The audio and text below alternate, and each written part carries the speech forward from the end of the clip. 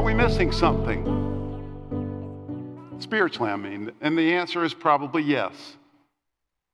For some of us, we're missing something because we've never really experienced a true taste of maybe who God is and what He offers us. For others of us, we're missing something because we're not digging in. We're not withdrawing on the account that God has established for us in Jesus' name. So before we get any further, dig into this passage, let me offer a word of prayer. Father, here we are, your people gathered in your name in this place or in this space watching you and watching this. And we're doing so because we're offering all that we know of ourselves to all that we know of you, and we want to hear from you. So we pray in Jesus' name that you would begin to remind us, open up to us the vast riches that are available to us because of what you have done in Jesus. And we pray, Lord, that you would inspire us in this next season to dig in. In Jesus' name, amen. Have you seen the 2011 movie Limitless? It stars Bradley Cooper. Cooper plays a down-and-out writer who is deeply depressed, and he's very, very stuck overall in life and in his craft. He's unable to produce any material. The film does this interesting thing during those scenes. It's the scene is muted and kind of grayed visually, the lighting in the scene. And along the way, we learn that Cooper has lost his wife, who just can't watch him self-destruct any longer and waste his life and his potential, so she leaves him. Spoiler alert. Then his brother-in-law introduces him to a new drug which awakens the mind. It literally allows the user to tap into the full potential of the brain, and when he takes the drug, the lighting and the scenes, the camera work gets extremely vibrant and bright. And Cooper's character, he goes on a productivity rampage. As he learns what the drug does and as he takes more of it, he not only finishes his novel, which is brilliant, by the way, but he learns other languages. He learns to play the piano almost overnight. He can access everything he's ever read or heard or seen instantly, and he gathers new information at a blinding pace. Eventually, he figures out the stock market, and this last piece allows him to make an insane amount of money in a very short period of time, leading to all other kinds of shenanigans. So the film is fictional, in case you're getting excited. There is no such drug. But it does offer an interesting illustration of our spiritual lives. Many of us who are Christians, live our lives in a muted, kind of grayed out way. We're not accessing all that God offers us. We're not experiencing what Jesus calls abundant living. We're not living fruitful lives. So I thought it would be helpful for us to explore that for a couple of weeks with this series we're calling Being Rich, Living Poor. And today, we're going to look at the question, are we missing something? And we're going to start in a kind of an odd place, as I said. To get us started, let's look real quickly at the core requests from the passage that Michelle read for us. And I hope you're looking along with me. The core requests are three. Verse 17, that Christ would dwell in our hearts. Verse 18, that we would grasp the love of Christ. And verse 19, that we would be filled with all the fullness of God. Now, I want to dig into each of those a bit, but I want to start with a question that's a bit mysterious. Don't we already have these things? By the way, I'm not the only one to ask this question. John Calvin, who's perhaps the greatest theologian in Christian history, asked this question of this passage. And so did Martin Lloyd-Jones, who was a world-famous Welsh pastor from the mid-20th century. Aren't the things that Paul prayed for here things that are already true of our lives, by definition as a Christian? If you look at Ephesians chapter 1, verse 22 and 23, and Dean put that one up for us. Look at this, and I hope you're reading this online, which is his body and look at how it defines his body. And Paul seems to indicate that we already are the fullness of God. And don't we know the love of Christ? How could you be a Christian otherwise? And in chapter 2 of this same letter of Ephesians, Paul talks at length about how we are, quote, in him. That's in Christ. We are completely united with him. He goes out of his way, in fact, to talk about how united we are with all people who are united with him and united together in him. So doesn't Christ already dwell in our hearts? I mean, we are united with him. So why pray what is already a reality for us? I want you to imagine that Coach Dawson, who's a football coach here at John Champ High School, he's gathering the football team at Thursday's practice this week, and he says to them, "Hey, men, I want you to be part of this team." They could be forgiven for being a little confused. Coach, aren't we already part of the team? But if we dig into the substance of the prayer a little bit, we get a hint as to why Paul might be praying for what is already true for us. So let's poke at the details. His first request, remember, is that Christ would dwell in our hearts. And I hope you follow along in the Bible at this point. Paul reminds us that this indwelling comes out of God's glorious riches. Look at verse 16. I mean, God is really rich. Psalm 50 tells us that he owns the cattle on 1,000 hills, and that's just the tip of the iceberg, literally. The more we learn about the vastness of the universe, the more we learn how rich our God is. And out of his glorious riches, Paul prays that God would strengthen us with power. That's his phrase. Now, that's an interesting phrase related to the topic of the indwelling of Christ, isn't it? At least it is to me. When I hear the phrase, Christ dwells in my heart, I think of something that's like intimate and emotional. But Paul is praying about this robust, Braveheart kind of indwelling that arises from being strengthened with God's power. That out of his glorious riches, we might be strengthened with power through his Spirit in our inner being, he says. And you see that phrase, inner being? He's talking about being strengthened with God's power deep inside our personal space. This is not something that's dependent on circumstance. This is not something dependent on the opinions of others. This is not something dependent on performance. We will be, Paul prays, strengthened with power in our inner being through his Spirit so that Christ may dwell in our hearts. And look at the very last phrase, through faith. We access all of this through faith. We believe it. Okay. So when we hear all of that, when we hear the muscularity of Paul's request, we've got to think, all right, maybe I don't have all of that. Maybe I'm not experiencing all of that. I mean, I believe Christ is dwelling in me, but maybe not like all of that. That's request number one. Then for request number two, Paul prays that we would grasp the love of Christ. Some translations render that comprehend the love of Christ. Others translate that understand the love of Christ. And this comprehension starts with what? It starts with being rooted and established in love. And that is in his love, of course.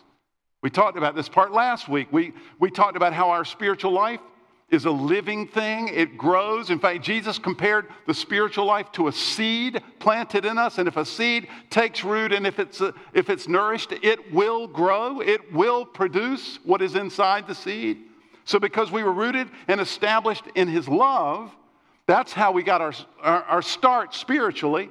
Well, it follows that we will grow in that love.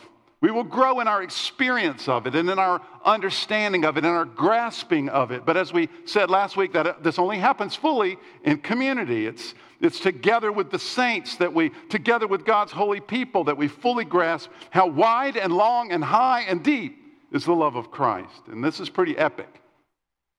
If you look down one verse, you'll see that Paul admits that this love is, in a sense, surpassing knowledge. We can't even know it. I mean, he talks about understanding his love. This is not a small thing. And really understanding it changes us. That's why Paul prays for it this way. I sometimes will talk about my family on Sunday mornings, and they're tormented by this, so I warned Diane that I was going to do this. But those of you who know my wife, Diane, she's lovely. She's also the sweetest person I've ever known. Incredibly sweet, kind, gentle. If you know her, you know that about her. I want you to know I've lived with her since 1830, and it's always the same. In every circumstance, no matter who she's around, I've come to describe Diane's sweetness because when you use a phrase like that, oh, she's sweet, you kind of think of that as, oh, that's cute, she's sweet. But Diane's sweetness is a force of nature. It literally, I have seen her sweetness change the atmosphere of a workplace. I've seen Diane go into a workplace that was mildly toxic. And after months of experiencing Diane's sweetness, the odor in the room is different. It's changed. I've been changed because of living under the influence of Diane's consistent, persistent, forceful sweetness. So it is with understanding the love of Christ, only infinitely more so. Everything changes when we really experience his love for us. I'm not talking about being more religious. I'm not talking about doing good things. I'm not talking about being a good person, even being part of a church. I'm talking about grasping the love of Christ. It changes us. And when we hear Paul describe the vastness of this love, he exhausts descriptors, doesn't he? I mean, when we hear this, we have to think, maybe we haven't experienced all of that. I mean, why is Paul praying for what we already have? Well, maybe we don't have it to the full, or maybe we don't often access it. Then comes the third request, that we would be filled with God. Or literally, he prays that we would be, quote, filled to the measure of all the fullness of God. Or as another translation puts it, may you experience the love of Christ, though it is too great to understand fully. Then you will be made complete with all the fullness of life and power that comes from God. I want to repeat that last phrase. Then you will be made complete with all the fullness of life and power that comes from God. All right, most of you, I imagine, have read the biographies of Jesus, or some of them, Matthew, Mark, Luke, and John. If even a fraction of the encounters that they relate are even partially true, then, whoa. I say that because in the biographies, we get a picture of what it looks like for the fullness of God to walk around. What happens when the fullness of God stumbles onto a deeply wounded, distrustful, and manipulative woman who is an utter outcast from her community? We'll read John 4 because it's incredible. Restoration, healing, and change happen. What happens when the fullness of God comes up against a deep spirit of legalistic religion? It's not pretty. The religious spirit, as the kids used to say in the 90s, gets served. It's like it's a 10-second flat on their back countdown. It's a knockout. Unvarnished, incredibly courageous truth is what happens. What happens when the fullness of God meets blindness or paralysis or all kinds of sickness? The kingdom of God happens. Healing is released. It's crazy stuff. And Paul prays that we would be filled to the measure of all the fullness of God. Are you kidding me? Many of you know Rob Showers. Rob is one of our elders, and Rob and I went to college together. This was before Diane and I, so this was in the 1820s. Rob is much older than I am, though. And Rob and I have been friends for all of those years. In fact, there was a period of my spiritual life kind of reigniting, coming back to Christ, that Rob was involved with, invited me into a Bible study that there were just four of us. And I changed as a function of this. I fell in love with the Scripture. I fell in love with community in that context. And throughout that period of our lives, Rob and I began what would be a lifetime of asking one another, why aren't we seeing this all the time in our lives? Look at what happened to Jesus. And look, if you're a follower of Christ, you should be bugged by that. Paul prays that we, pause for dramatic effect, that we would be filled to the full measure of God. When God walked around with skin on, it was crazy. So why is Paul praying for us for things that we already, by definition as a Christian, have? Well, because it's possible for Christians to live their lives without experiencing anywhere near the riches that God offers us. It's possible for Christians to live with a great deal of purposelessness. It's possible for Christians to live inauthentically with a kind of hollowness. It's possible for Christians to live their lives without any real, dynamic, ongoing sense of connection to God, without a relationship that regularly feeds them. It's possible for Christians to live ineffectively and to carry sin patterns for long periods of time. One of the reasons for this is because we have failed to move the truths that Paul prays for into our hearts and our experience. They have remained for us concepts that we believe in a somewhat detached way. But Paul prays that these great truths would become real for us, because Paul knows that when these things become real for us, we will be changed.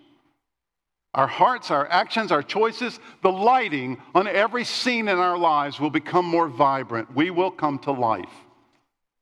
He wants us to get it. And he prays because he knows, don't miss this, he knows that he can't make this happen for anybody else. Paul knows that he can't even make this happen for himself, but he knows God can, so he prays. Are we missing something? I hope not, but I suspect that for some of us the answer is yes, because for some of us, we've never really experienced what Paul prays for here. I want you to think of the difference between staring at pictures of the Grand Canyon versus hiking down into it and going for a rafting trip down the Colorado River. Some of us have never really been there. Blaise Pascal was a Christian believer and a philosopher. He's widely considered one of the greatest minds in human history. When he died, it was discovered that Pascal had sewn a piece of paper into the lining of his coat. It was a description of an experience that Pascal had one night earlier in his life. He described it like this. Listen to this. Quote, in the year 1654, Monday, 23rd November, from about 10:30 in the evening until half an hour after midnight, fire, all caps. God of Abraham, God of Isaac, God of Jacob, and not of the philosophers nor the learned. Certainty, period. Feeling, period. Joy, period. Peace, period. Now, Pascal had believed in God. He had practiced Christian religion. But something changed on Monday night, November 23rd. I like the way Pastor Tim Keller described it. He says, Pascal now, quote, knew in his heart what he had only known in the abstract until then, end quote. Some of us have never experienced what Pascal experienced, so we have not truly been empowered in our inner being through his Spirit so that Christ may really dwell in our hearts. We have not grasped and been rocked by and changed by the vastness of God's love, and we have not tasted the fullness of God in our experience, in our lived lives. If that's true for you, I'm honored, seriously, I'm honored that you're contemplating that here. I'm honored you've chosen to check this out with us. And I've prayed for you. If I could do more, if I could make this experience happen for you, I would. But this comes through faith as you open yourself up to God. For others of us, we've had similar experiences in our lives. Incredibly so. Now, for many of us, our experiences haven't been quite as dramatic as Pascal's, but for others of us, maybe more so. We have Christ dwelling in our hearts. We've tasted the very edge of the dynamic vastness of Christ's love together with the saints. And we've sensed at times the very fullness of God. Are we missing something? Probably yes. We are people who have had a fortune deposited in our account because we have a generous God, and we have spent long periods of time without making any withdrawals on that account. Hudson Taylor was a 19th century Christian British missionary to China. And Taylor once said that the key to our happiness was finding the joy of the Lord every day. Sounds simple, but literally, Taylor advocated for allowing enough time in your schedule at the beginning of every day to experience the joy of the Lord. Taylor would not engage with his schedule until he had tasted God's goodness and gotten in touch with what God has for him. Sometimes it took a great deal of time, but this was so important to Hudson's success and happiness that he would give it. He would give whatever time it took, believing that this was the most important thing in his schedule for the day. I don't know about you, but I'm too busy for that. Wait, what? I don't really believe that. But I actually must believe that because that's the way I live. I live like I'm too busy for that. I'm too busy to make adequate withdrawals on what God has deposited in my life. And so why should I be surprised when it seems like I'm missing something? Over the next couple of weeks, we're going to talk more about what we're missing and how to access it. And this is so critically important for us. This is one of those topics. I wish I could jump up and down enough or shout loud enough or say really terrible things that children shouldn't hear enough or be dramatic enough to ensure that it takes hold of us. But I can't. Our experience of this depends entirely on the movement of God and our receptivity to it. Our experience of this depends entirely on the movement of God and our receptivity to it. But we're entering a brand new season. Fall, turning over new leaves, new notebook, fresh start. This is a perfect time. Look, I know we're coming off of an exceedingly weird time, and I know COVID is still raging, but that doesn't stop us from experiencing what Paul prays for here. We need this now more than ever. Our current circumstances do not stop us from accessing the deposit that God has placed in us. Our current circumstances do not stop us from accessing the deposit that God has placed in us. All right, I'm going to ask the worship team to come up if they would, and I'm going to read again the passage that Michelle read for us, but I'm going to add to it the next two verses in Ephesians chapter 3. If you're looking at your Bible, I hope you'll follow along with me.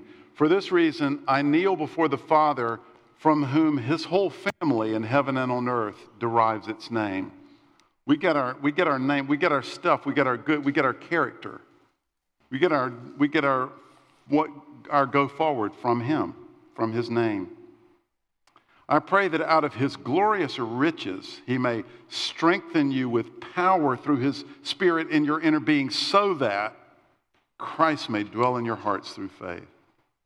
And I pray that you, being rooted and established in love, may have power, together with all God's holy people, to grasp how wide and long and high and deep is the love of Christ, and to know this love that surpasses knowledge, that you may be filled to the measure of all the fullness of God.